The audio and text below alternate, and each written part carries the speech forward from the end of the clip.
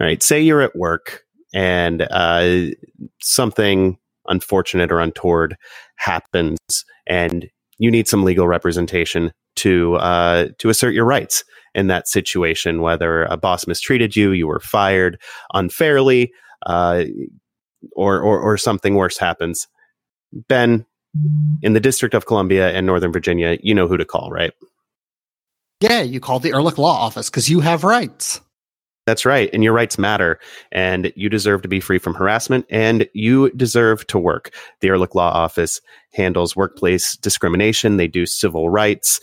If you have a wage theft issue, they are there for you. If you have a separation from your employer that you want to get down on paper, and you're dealing with a non-compete clause or something to that effect.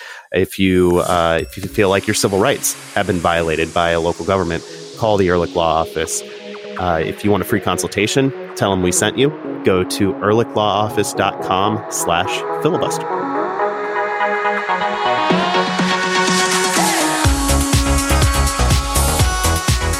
Welcome back to Filibuster, the Black and Red United podcast. With preseason starting this Saturday, we thought now would be a pretty good time to look at the state of DC United's roster. Just take a step back and look at it with a little bit of a broader lens. Joining us now to help us out with that effort is Nate Scott. You might know him as the editor of USA Today's For the Win, and he's also the host of the new podcast, The Sneak, which is a combination of true crime and sports, and you should definitely check it out. Nate, welcome to Filibuster. Thanks for having me, guys. We have a little tradition here. We got to ask you, what are you drinking? And as of tonight, we have to ask you why you're wearing a green shirt. Okay. I'll wait on that second part. You told me you were going to ask me a weird question, and there it was. The guys told me to lie. Earlier, I was drinking a Stone Never Ending Haze. I'm not going to lie to the dear listeners of Filibuster. Was it brewed in Richmond or was it brewed on the West Coast? It was brewed in Richmond. It was the Stone Never Ending Haze IPA, which is a 4% beer. That doesn't taste like a 4% beer, which is all. I'm a new dad. That's all we're looking for here. Just for sure, something we can drink 6 of and still wake up in the morning. 3/4 of the people on the show are dads. There we go. Or 3/4 that know of being dads. And Jason, are you putting Jason on blast? Putting Jason on the spot there. Hey, I don't know. Jason's had some wild nights. Anyway, that's not that might be what, a long night might be what we were talking about before we brought you on. And I will continue to not lie to the listeners. I'm not wearing a green shirt. I'm wearing a blue shirt. Also, 3/4 of the people on the podcast right now wearing a green shirt. That's a weird thing. It is. But now this is why we're talking about it. It's a fascinating thing. I don't think I own a green shirt. You can have one of Ben's. He has a lot. Yeah, as I said earlier, like the plurality of the T-shirts I own are green. So if I'll just send you one. It's good. Fascinating. Before we get too deep into the green shirts, you brought this up. This is just whatever you, has come of this podcast. And I'm pulling up, Ben. I'm not gonna crash on this hill, as verdant as it may be. DC United's roster, we're going to go through in this segment position by position, and we'll start as ever at the back. And Ben, you had thoughts on goalkeepers that I interrupted you on during the last segment, so I will now yield the floor to you to go on to your heart's content about DC United's goalkeeping situation. So my main point was DC United drafted 2 goalkeepers, which from the outset is weird because they have Bill Hamid, and Bill Hamid is awesome, obviously. And I don't think any of these goalkeepers are going to replace Bill Hamid. That's insane. But I think it might be a slight show towards the future of what DC United might be thinking in 2 different levels. On the one hand, the 6'9" goalkeeper, Lefebvre. Good attempt. Yeah, I don't speak French. It's fine. Nobody does. It's a pretend language. Yeah, exactly. Too many consonants in that name. Yeah. Lefebvre. There's a stray V. Come on. But he is apparently good with his feet. So my first theory is that DC United is getting goalkeepers for Loudoun United who play a different style than the goalkeepers they have for DC United, so that they can start to instill a new playing style at Loudoun United that can carry through to whenever Bill Hamid retires in hopefully 15 years, maybe. That'd be good for me. I was going to say 300, but I mean, that's also probably great. More realistic. That's also great. And then my other theory is they're just going to start bringing in goalkeepers. Like, again, like these are not the goalkeepers that are going to replace Bill Hamid, but they've just like Bill Hamid turns 30 this year, which in soccer is not old, which in life is not old. All of the regular presenters on this podcast are far older than 30 years old. So that is nothing, but they've got to start looking towards the future. They got a scare last year 2 years ago now, when Bill Hamid was gone and life sucked, and they've got to start trying to develop a replacement for Bill Hamid. And it's not going to be this year, and it may not be these people, but they've got to start preparing for life after Bill Hamid. And they may go through a lot of goalkeepers before that happens, but they've got to start trying to figure it out, because Bill Hamid won't be here forever. He may be here for 300 years, and I hope he's here for 300 years, but they've got to start preparing for life after Bill Hamid, and that starts now. To take a step back, Bill Hamid obviously is the starter for this coming for the year. next 300 years and the following 3 centuries, of course. Yeah. Chris Seitz is second on the list. Earl Edwards Jr. is currently the third goalkeeper. He spent most of last year with Loudoun. Presumably both Simon Lefebvre and Andrew Verdi will be spending most of their time with Loudoun, assuming they both get signed, which is obviously not a guarantee. My thought was just that they're getting goalkeepers to push for time at Loudoun and make sure that they have competition, not just at the first team level, but also in Loudoun. I mean, yeah, no, go ahead, Nate. No, I'm curious what you're saying about the passing out of the back, because I mean, Bill Hamid is a wonderful goalkeeper, but if there's one thing he's not great at, it's playing the ball out of the back with his feet. That's just never been one of his strengths. That's, according to people across the pond, why he struggled to catch on in Europe. My question, and here I am coming on your podcast and posing questions, is if you're preparing for a world in which they are playing a new style where the goalkeepers are expected to play out of the back with their feet, are you preparing for a world where Ben Olsen is no longer the coach of DC United? I mean, maybe. It was interesting because in talking to Ryan Martin from Loudoun, I think the idea that they had, at least last year, was there is a certain more aspirational style of play that Loudoun's players are being instructed on, which is why a lot of their games ended up being these like wild 5-4 games, because they were really going for it. And if they gave up goals, they just didn't seem to care that much. I mean, they want to not give up goals, but they're not that worried about it. And I think the idea was, if we teach them on this style of play and they go up to DC United, that will be the idea is to try and play a more proactive style.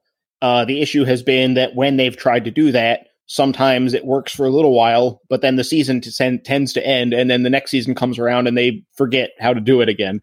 And then you go back to the much more defensive style that has become kind of the hallmark of the Ben Olsen era. So I think with someone like, in this instance, Lefebvre coming in, playing out of the back with his feet, so goes the story. At Loudoun, it'll probably be, yes, you absolutely should be playing this way. Play short. We're going to build from the back and all that. And then the idea is that, I guess the idea is that if we instruct you on playing that way all the time, if you go up and the tactics happen to be a little more basic and a little more conservative, that's easier to get up to speed on than getting up to speed on playing the more attractive style. So that's the way they seem to see the division of labor, so to speak. But again, once a game starts, things tend to change, especially when, the season is going adrift.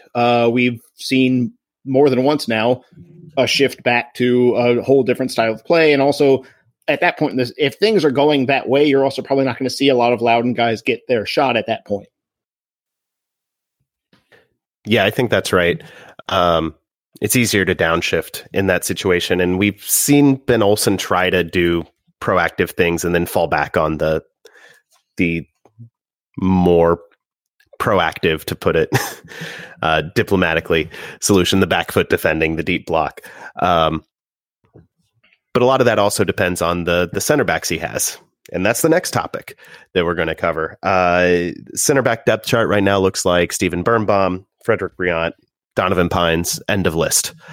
I mentioned last segment that that's not a very deep list. It's good on starting level talent. You don't have anybody there that's just there to make weight, but could definitely use another body or two there. And that's where the Gaston Silva rumor comes in and makes for an interesting thing, especially if DC United wants to go back to a 3-back, which they tried last year and had some very mixed results. It worked, except when it didn't. A lot of that, I think, had to do with the midfield, but obviously the 3-back wasn't an end-all in itself. Nate, I'm curious, what do you... Oh, go ahead, Jason. I was just going to say, you don't want to start a game with all three of your center backs on the field and nowhere to go if one of them gets hurt. Yes.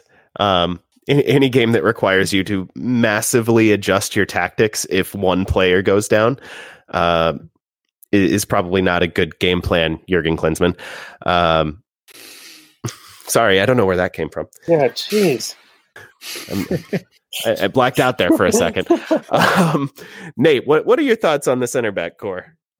I like him, and it's thin. It's very, very thin. I like Pines a lot. I thought Birnbaum had a great year, and Briant last year out of nowhere. I was ready to write him off, and I thought he was going to be gone halfway through the season, and then me too. Ended up becoming, I thought one of DC United's probably most important players on that not lost streak they had there towards the end of the season. But I don't know. The as you said perfectly, you have. I think when they played the 3-back system, they looked interesting. I think Pines, from a set piece perspective, is really interesting. I think he is going to be a great player. Though one goes down, and now all of a sudden you've abandoned your tactics, and now you're trying to figure out what the heck you're going to do. And with the lack of depth at fullback, which we'll get to in a second, I'm sure, that's where they need bodies. They need able bodies, and I just don't see enough on the roster right now. Yeah, I mean, they need another fullback now, especially now that Jalen Robinson is gone. They need another backup fullback, center back rather, to be behind those top 3 players, and they need at least one fullback, if not 2, or people who can stretch between both of them. So we're looking at least 2 or 3 signings that needs to happen just on the back line alone, because as it stands right now, like Nate said, if any one player goes down, they're in a world of hurt. Yeah, and we've already talked about Loudoun a little bit, but if you look at, as we mentioned in the first segment, they kind of cut loose almost everyone that was there last year, which means that those are guys that we would have heard by now if they were someone that like, oh, well, he's not going to be with Loudoun this year, but DC's interested in having him in for preseason or something. That's not going to happen. Those guys have been let go, and you're not going to see them in the organization next year. So yeah, it's 3 center backs, and going back to, the Tom Sohn era, even there was a problem where DC, sometimes one of the things they would do is sort of try and risk having a short roster defensively in order to have more attacking options. And it kept coming back to bite them. And so maybe it's burned into me from that era. But to me, if I see a team that is, they only have 3 credible center backs on the team, that's not good. That's kind of alarming. And they've got Chris Durkin away on loan, but more likely than not, he's going to end up staying in Belgium or going elsewhere in Europe. And in any case, Ben Olsen didn't seem interested in playing him at center back in the first place. And after that, you've got, Chris Odoi-Atcham spent a season at Maryland playing center back, but it was because all the other center backs got hurt in a freakish series of injuries. And that's it. You get into the can Ulises Segura play center back situation? So no. Nick DeLeon's no longer here, so right. We got to have somebody who can play 10 positions. I would anticipate the team pursuing someone. It's probably more likely to be like a USL guy that did well last year and is getting their shot as the 4th center back, that kind of thing. Because the Silva thing, we talked about it. It's a weird rumor because of the amount of money involved. But somewhere in there, you've got to add a center back, and you probably shouldn't go in thinking, well, we can go, real low cost, and it's just a guy that's on the roster. But that might be where they're at because they're spending a lot of money on attacking positions. At a certain point, you're going to run out of TAM and transfer budget, whatever that is at this point. We're already in uncharted territory there, so who knows how much that is. But at a certain point, you run out of options, and you need somebody that can do that. That's actually why I really like the Gaston Silva rumor, because it's not just backfilling that 4th spot. It's somebody who would be a presumptive starter. You're not just adding depth. You're adding depth by improving the top line and making your top line depth. And that's how you improve as a team, and through acquisitions, not just getting people to ride the bench, but getting people to push the starters and replace the starters if that's what it comes to. So I'm on board with the Silva transfer. It's probably not going to happen because it's a transfer rumor, but can you pay for it? Can I pay for it? Yes. I mean, I'm a season ticket holder. I've already paid for it. Make it happen. Okay. I am an entitled season ticket holder.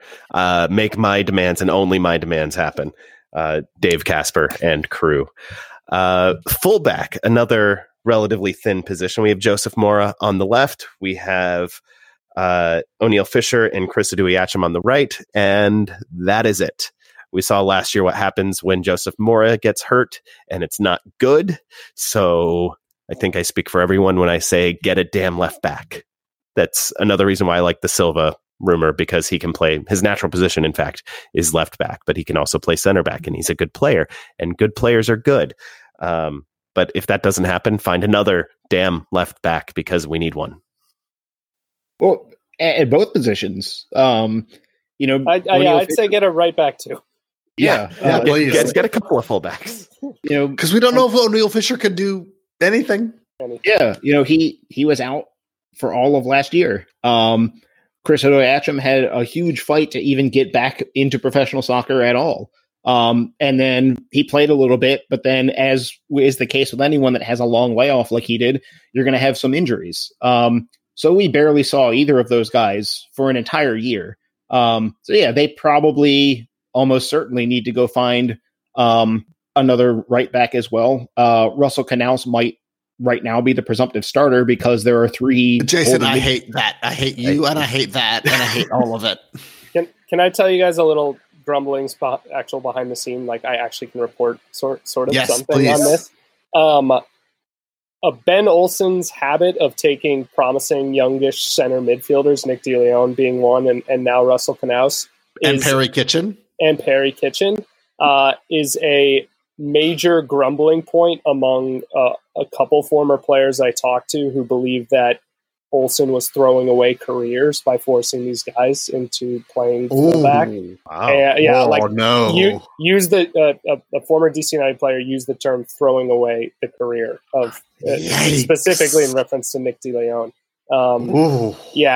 And that's bad. Ben doesn't want to keep doing that, and he doesn't want to do it to Knaus, who's also already kind of publicly itching for a move to Europe. So, yeah, I can't say the players' names, but this is not a thing that's happened once or twice, as you guys noted. Right. And it is not something that I believe is looked upon very fondly, because you can't say no, and Knaus never say no.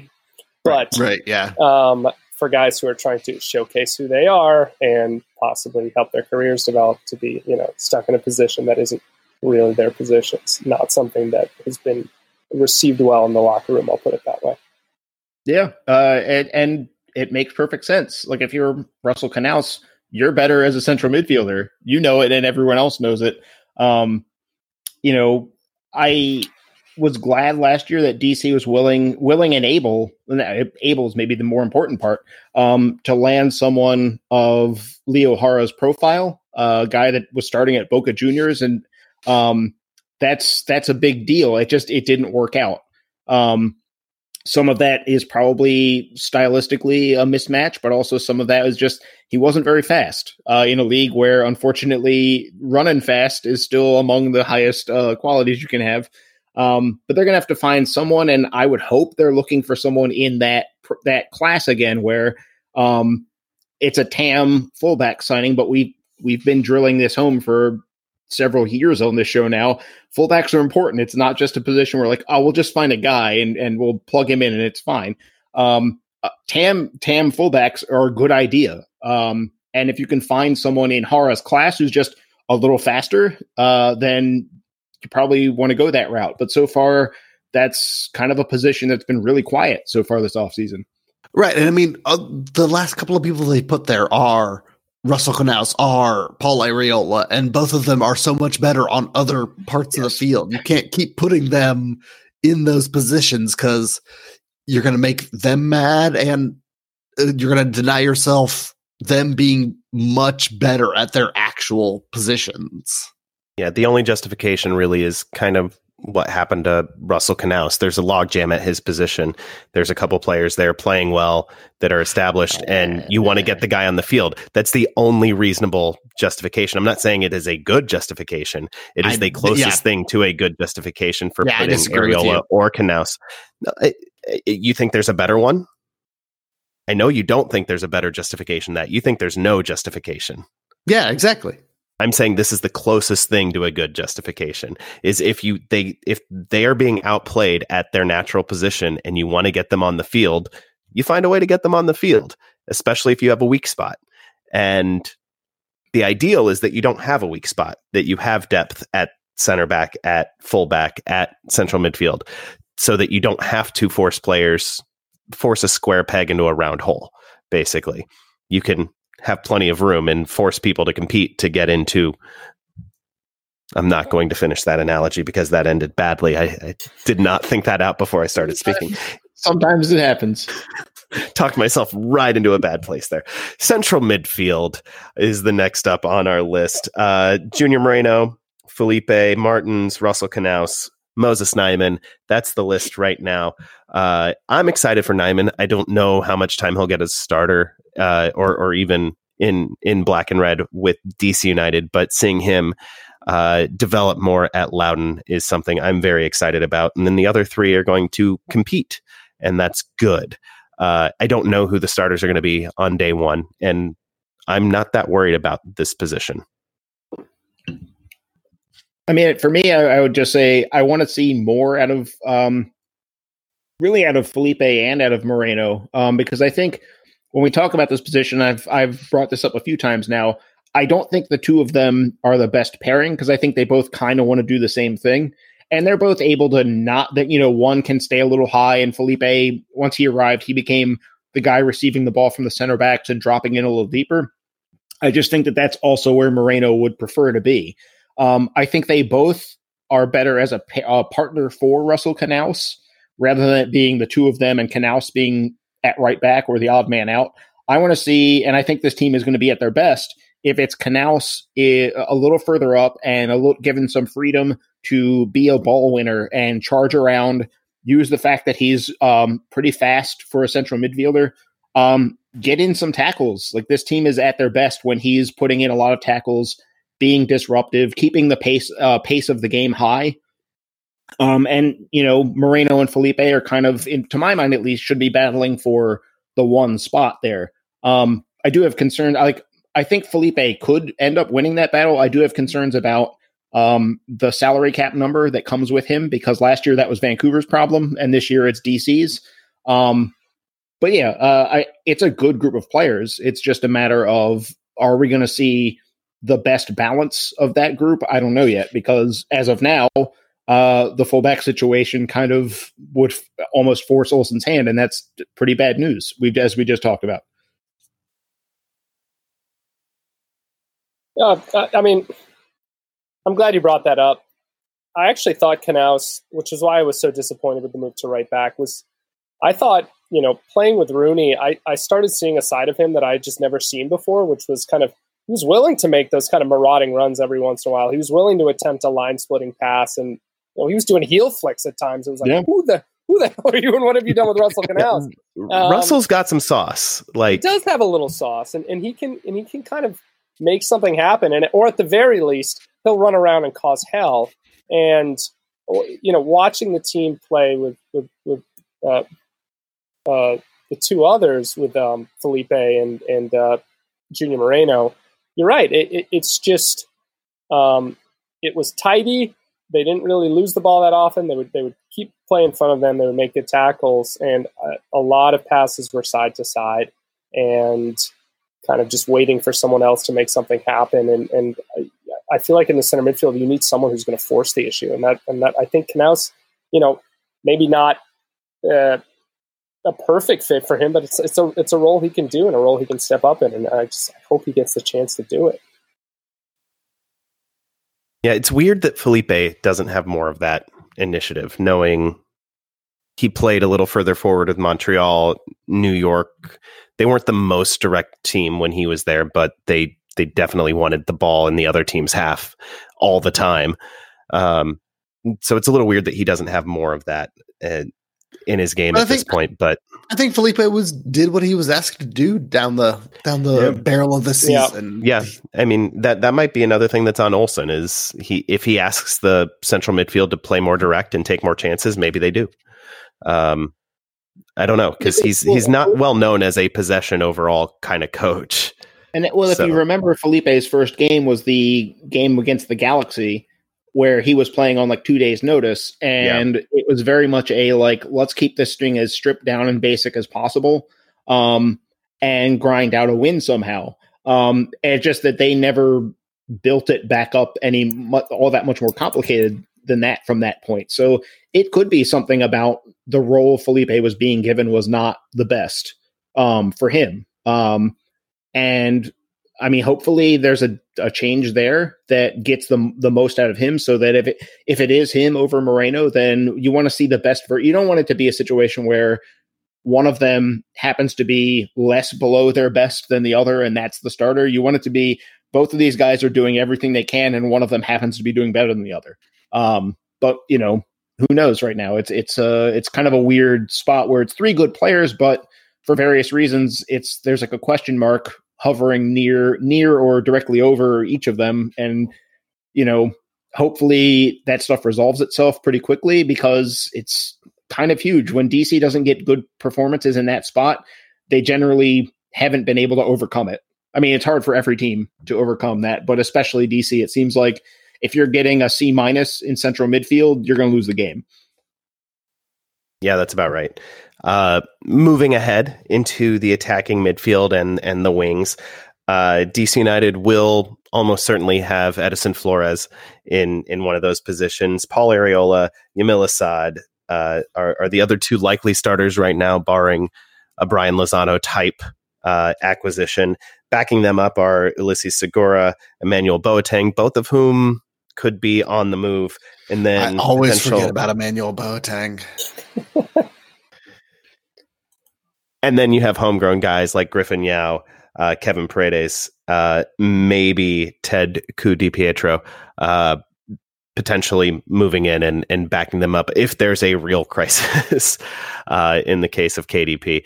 Adam, you really want this like 4-day temporary call-up contract to be rewarded? I really want Teddy KDP to happen. I really, really do. You have no idea. I am invested. Adam, we do. I am over-invested in this. I'm not going to lie. I may have taken out an over-aggressive position. Anyway, sports gambling. Hooray. Anyway, this is a spot where DC United is actually pretty deep, even if they could use another top-line type player. Nate, what do you think? Yeah, I'm excited. I just my fear is that Ben falls in love with the idea that Areola can play wing back, and he goes to the 3-back system, and Areola's. I hate it. Yeah, and what is Areola good at? He is good at running off the ball, and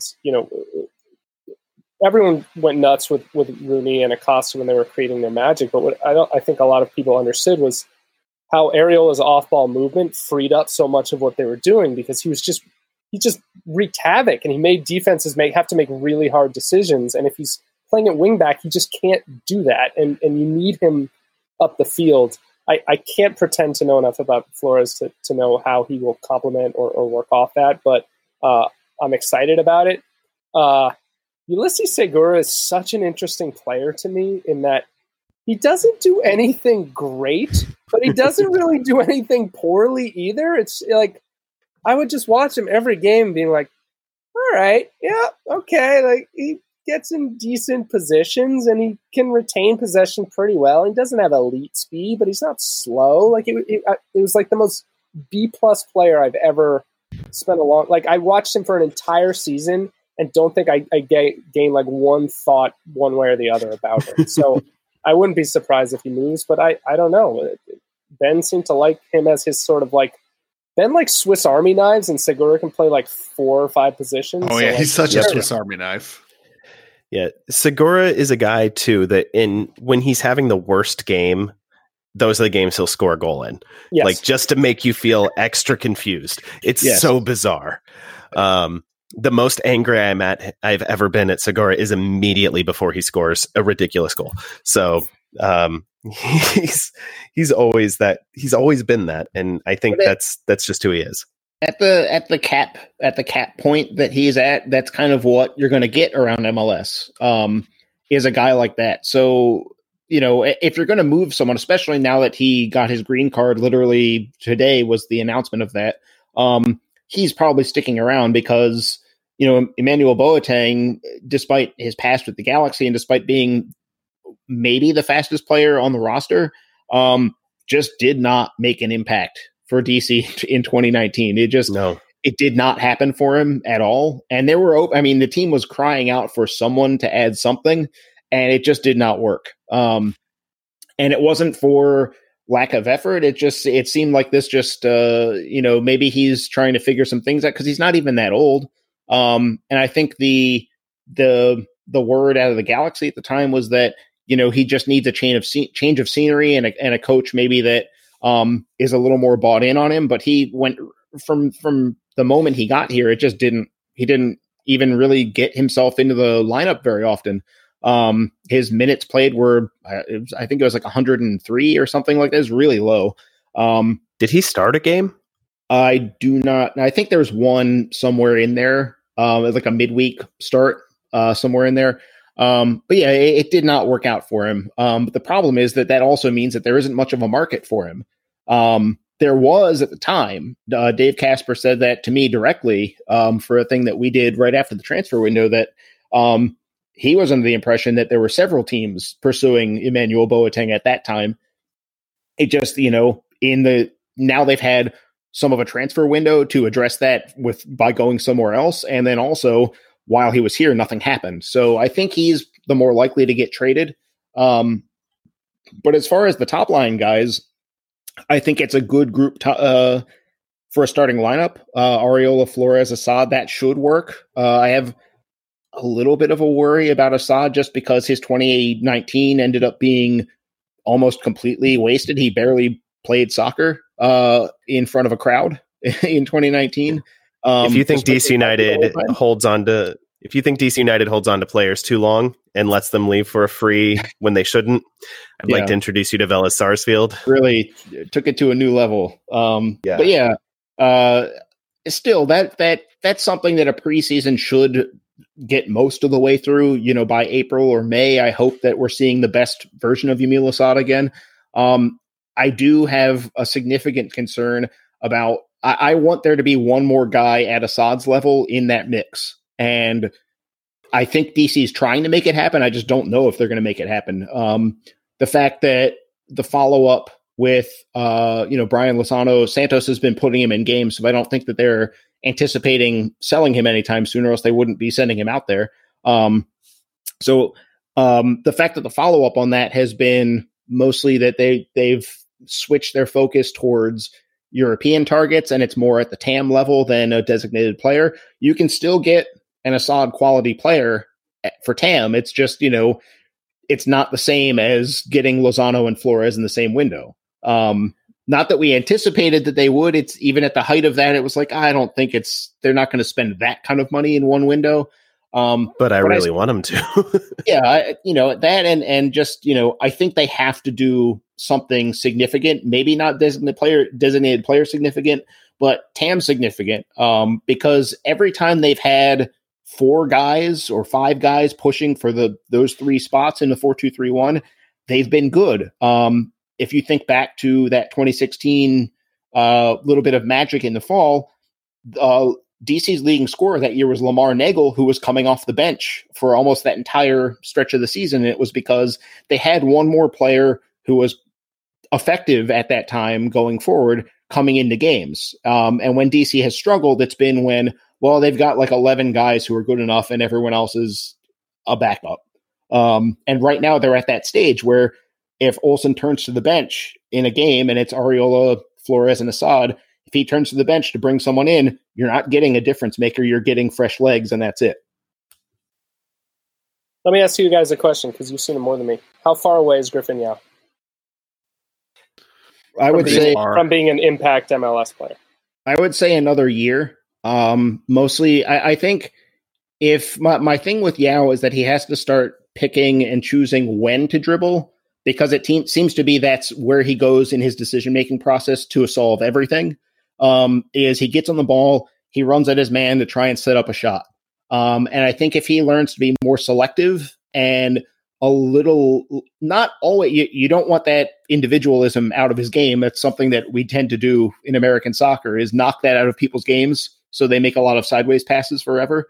And you don't want to knock it out too much, but you don't want the situation where, if you go through some USL random game charts and you look at their Opta data, you'll see, Yao tried to dribble at his man 11 times in a game and he was successful 3 times, which means that those other 8 times went wrong and the attack died right there, which means he's probably not picking the best times to run at his man. And then he's not necessarily effective often enough at it. I think hopefully this year that if the choice were you're losing in a game, do you bring in the fresh legs option, or do you look at Griffin Yao as a difference maker? You're more likely to get a goal or an assist out of him. It's just also you're more likely. He's very high risk. It's a lot of high ceiling, low floor for him at this point. So if you're behind, that's okay. Yeah, you roll the dice on him. But yeah, I think another year of getting that decision-making process refined at Loudoun is in store. But I do want a situation where if DC's missing someone for a given game, I want them to be able to turn to him with confidence rather than with you're a guy on the team. So that's what I want to see. It's just that selection process needs to be refined. That's the main thing for me. Last spot on the roster, forward, there's Kamara, Ola Kamara there, and Eric Sorgo, who we talked about in the last segment, who's currently a Loudoun player, will probably spend most of the year with DC United. Gelvin Rivas is another rumor who could be coming in at the forward position, but again, not a deep spot on the roster right now. Want to see somebody behind Ola at that spot, but Ola is definitely a perfectly cromulent, if not very good, MLS level starter. I'm not going to complain about that, about him leading the line, especially given his goals per 90 over the course of his MLS career. I don't know if you guys have any other thoughts you want to get into on the forward line. I think Kamara's better than Cromulent. Oh, he's better than Cromulent. Yeah. That was not the right word. I just got the word in my head, and it's late and I'm tired, and that's the word that stuck in my brain because Cromulent is a more than Cromulent word.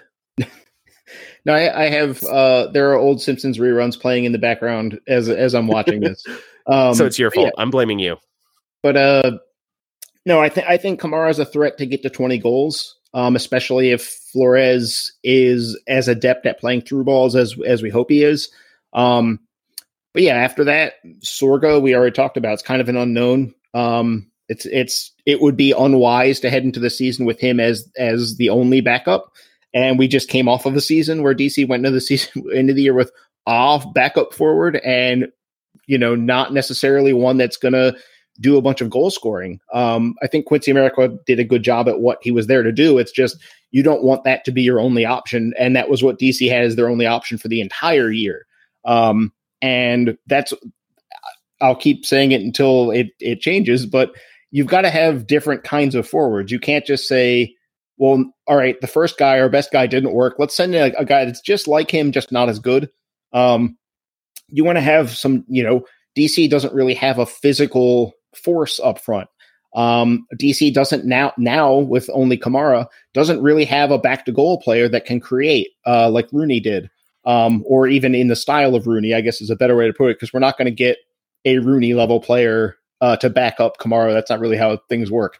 But yeah, I want to see more than one option there. I don't want DC to go into the season with a backup forward to Ola Kamara, because Ola Kamara has Euro qualifiers. He could be busy this summer if Norway gets through their qualifier, and though. At that point, that guy has to be able to start. You have to have a starting caliber option there. Maybe not Golden Boot caliber, but certainly someone that could start for a mid-level team and it not be a big deal. And right now, they don't have that. So until that happens, you have every reason to worry about it, because only one guy, and it's a 20-year-old who is coming from the Estonian league. That's the very definition of taking a flyer. So that's where we're at. And Segura is the other backup, obviously, for all positions. Yes, of course. For all, I should have been mentioning him at every position. Yeah. That's my concern, is if Sorga comes in and just looks in over his head, which might, who the hell, who knows? This is a fun. Yeah. He scored a boatload of goals in Estonia, right. So many goals in Estonia, and I have no idea what that, is that USL level? Is that like the Patriot League? Would he be good at Bucknell? I don't know. I'm being mean to Estonia, but and also generous to Bucknell. And yeah, a lot of Estonian listeners. Yeah, not so many. So you're choosing your battle. Yeah, I know. I'm just picturing Kamara going down and O'Neill Fisher not getting quite right, and all of a sudden I'm just living a nightmare that you live in occasionally as a DC United fan, which is we've done this before. We've done this, and you guys are. You can just. I just say those two those two players go down, and all of a sudden things get really hairy really quickly. And that's the thing about DC United's roster right now, is that they have a bunch of room to sign players for this roster, and they need to sign all the way up to the max player allotment for this roster, because they've got a lot of people who could be potentially in CONCACAF Nations League or Copa Libertadores or a bunch of other potentially even Euro 2020. So if they don't fill out this roster with a bunch of players, they're going to be playing people like Ulises Segura and Kevin Paredes and a bunch of other people that most DC United fans haven't heard about in June and July this year. And if you're trying to compete for a MLS playoff spot, you've got to have starters up and down the line, and you've got to win those games in the dog days of summer. And so they need to fill out this roster, which they haven't done in the past couple of years. Well, preseason starts this weekend, so they've got a lot of time to fill these gaps. Hopefully they not a lot. Finish this. They don't have a lot of time, Adam. That is incorrect. That was called sarcasm, Ben. But people don't listen to sarcasm anymore, Adam. Sarcasm isn't a thing. 2020, sarcasm is dead. Yes, I have complete faith. I have complete faith that they're going to sign 6 players during the NWSL draft when I am occupied in Baltimore. That is when it'll happen. It'll be like, oh, he's busy. Okay, announce all of them. Well, that's very soon. So, bully for us. Yeah. Nate, we didn't have you here just to talk about DC United. You have a new podcast that is coming out from behind the paywall called The Sneak. It's true crime focused on the world of sports, which, as a podcast listener, everyone loves true crime. As a sports podcaster, I personally love sports. So you have my attention. Yeah. The Sneak. It's out Tuesday, January 14th from behind the paywall, where it's been living for 2 months and driving me nuts. But now I get to share it with the world, which is really great. Season 1 is a look at a armed heist of $400,000 from a Brinks truck, and then an escape in an inner tube down a river, which a former Division I football player committed back in 2008. And I spent the summer with this guy who's now out of prison, and we got to understand the crime better. And as he kind of opened up to us, the story of the crime that had been covered in ABC 2020 and Esquire and GQ was pretty much all BS. And we got to learn what actually happened, including a group of people who helped him commit the crime, who were never charged. And after 12 years, we went and found them. And so that was what the second half of the podcast was us tracking down these people who still live in this small town outside Seattle, and they were not to see us. I already have extreme anxiety about listening to this. Yeah. No, I mean, most of them blew us off pretty quick or sent us to lawyers, but we actually did. Not wanting to go to jail, of course. Yeah. Well, no, the statute of limitations is passed. They were fine. Okay.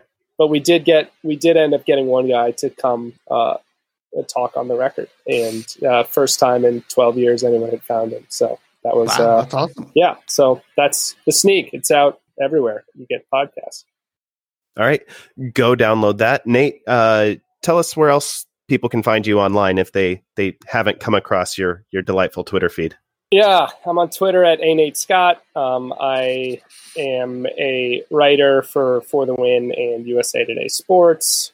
I'm a season ticket holder for DC United in section 116. Come say hey. Yeah, that's it. That's all I got. All right. Find us at blackandredunited.com. If you want to support us financially, do that at patreon.com/filibuster. Find us on Twitter at filibusterdcu, at blackandredu. Send your emails to filibusterpodcast@gmail.com. Download, rate, review wherever you get your podcast. That goes equally for The Sneak. Mostly, though, tell a friend about the show. Tell a friend about The Sneak. Tell a friend about something to do with us. Broaden their horizons on our behalf. Thank you all for listening. For Jason and Ben, and thanking Nate for joining us. I'm Adam, and we'll talk to you again real soon. Say goodbye, Jason. In honor of The Sneak, I'm going to only commute by inner tube on River from now on. That is a big commitment. It's going to be tough. I don't know. I don't know how I'm going to make it work, but that's life. Do you even live near a river? Yes. I got step 1 down. I don't have an inner tube, and it's after 11 o'clock on a weeknight, so that's going to be tough. But you work things out.